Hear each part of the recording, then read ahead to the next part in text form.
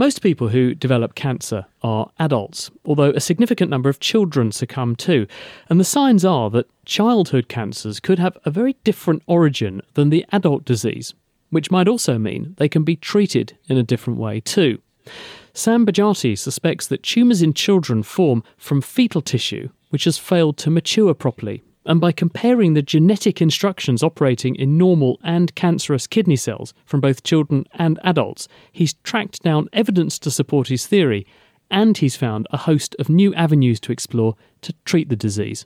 I'm a cancer researcher. I want to know what cancer cells are. I want to know what they do. And I want to know all that because I want to find ways of manipulating cancer cells without necessarily killing them.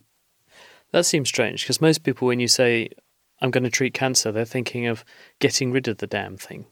Getting rid of the damn thing is a very good strategy, but I think we are beginning to hit the ceiling of what we can achieve. So I wonder whether there might be ways of trying to make them turn into something else without necessarily killing them. And I'm interested in childhood cancer, and I think for children's cancer that is particularly relevant because of what we think they are organs that got stuck in development. So when, let's say, a kidney develops in the womb and a child has a kidney cancer, what that probably is a bit of that kidney during development having gone wrong and having got stuck in development. So every cell has got encoded in it what they do.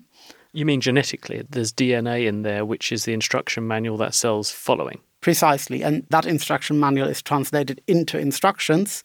So what we did is we picked single cancer cells, both from children's cancers and from adult cancers. All of these are kidney cancer cells.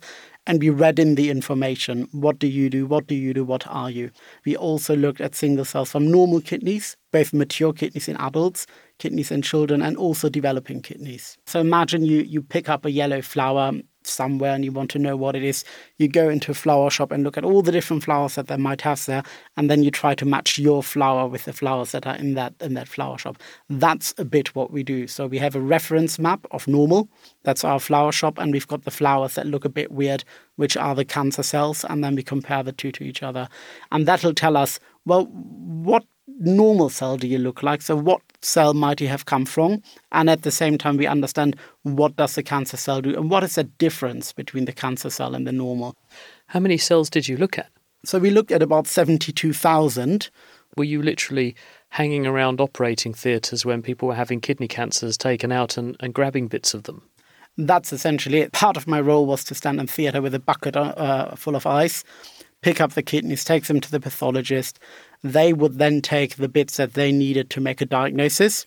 And then from the leftovers, we would take small samples, mash them up and get these single cells out.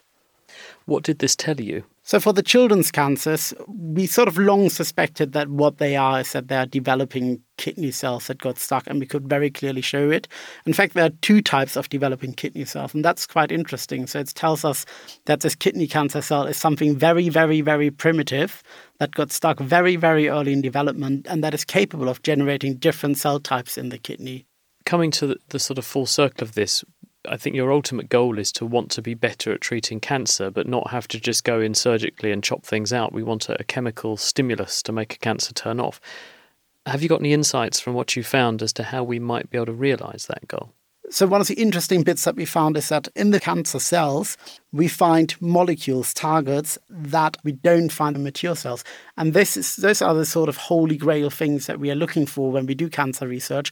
We are looking for things that are specific to the cancer cells, so we can try to target those, throw chemicals at them, and we know that it shouldn't harm the mature kidney.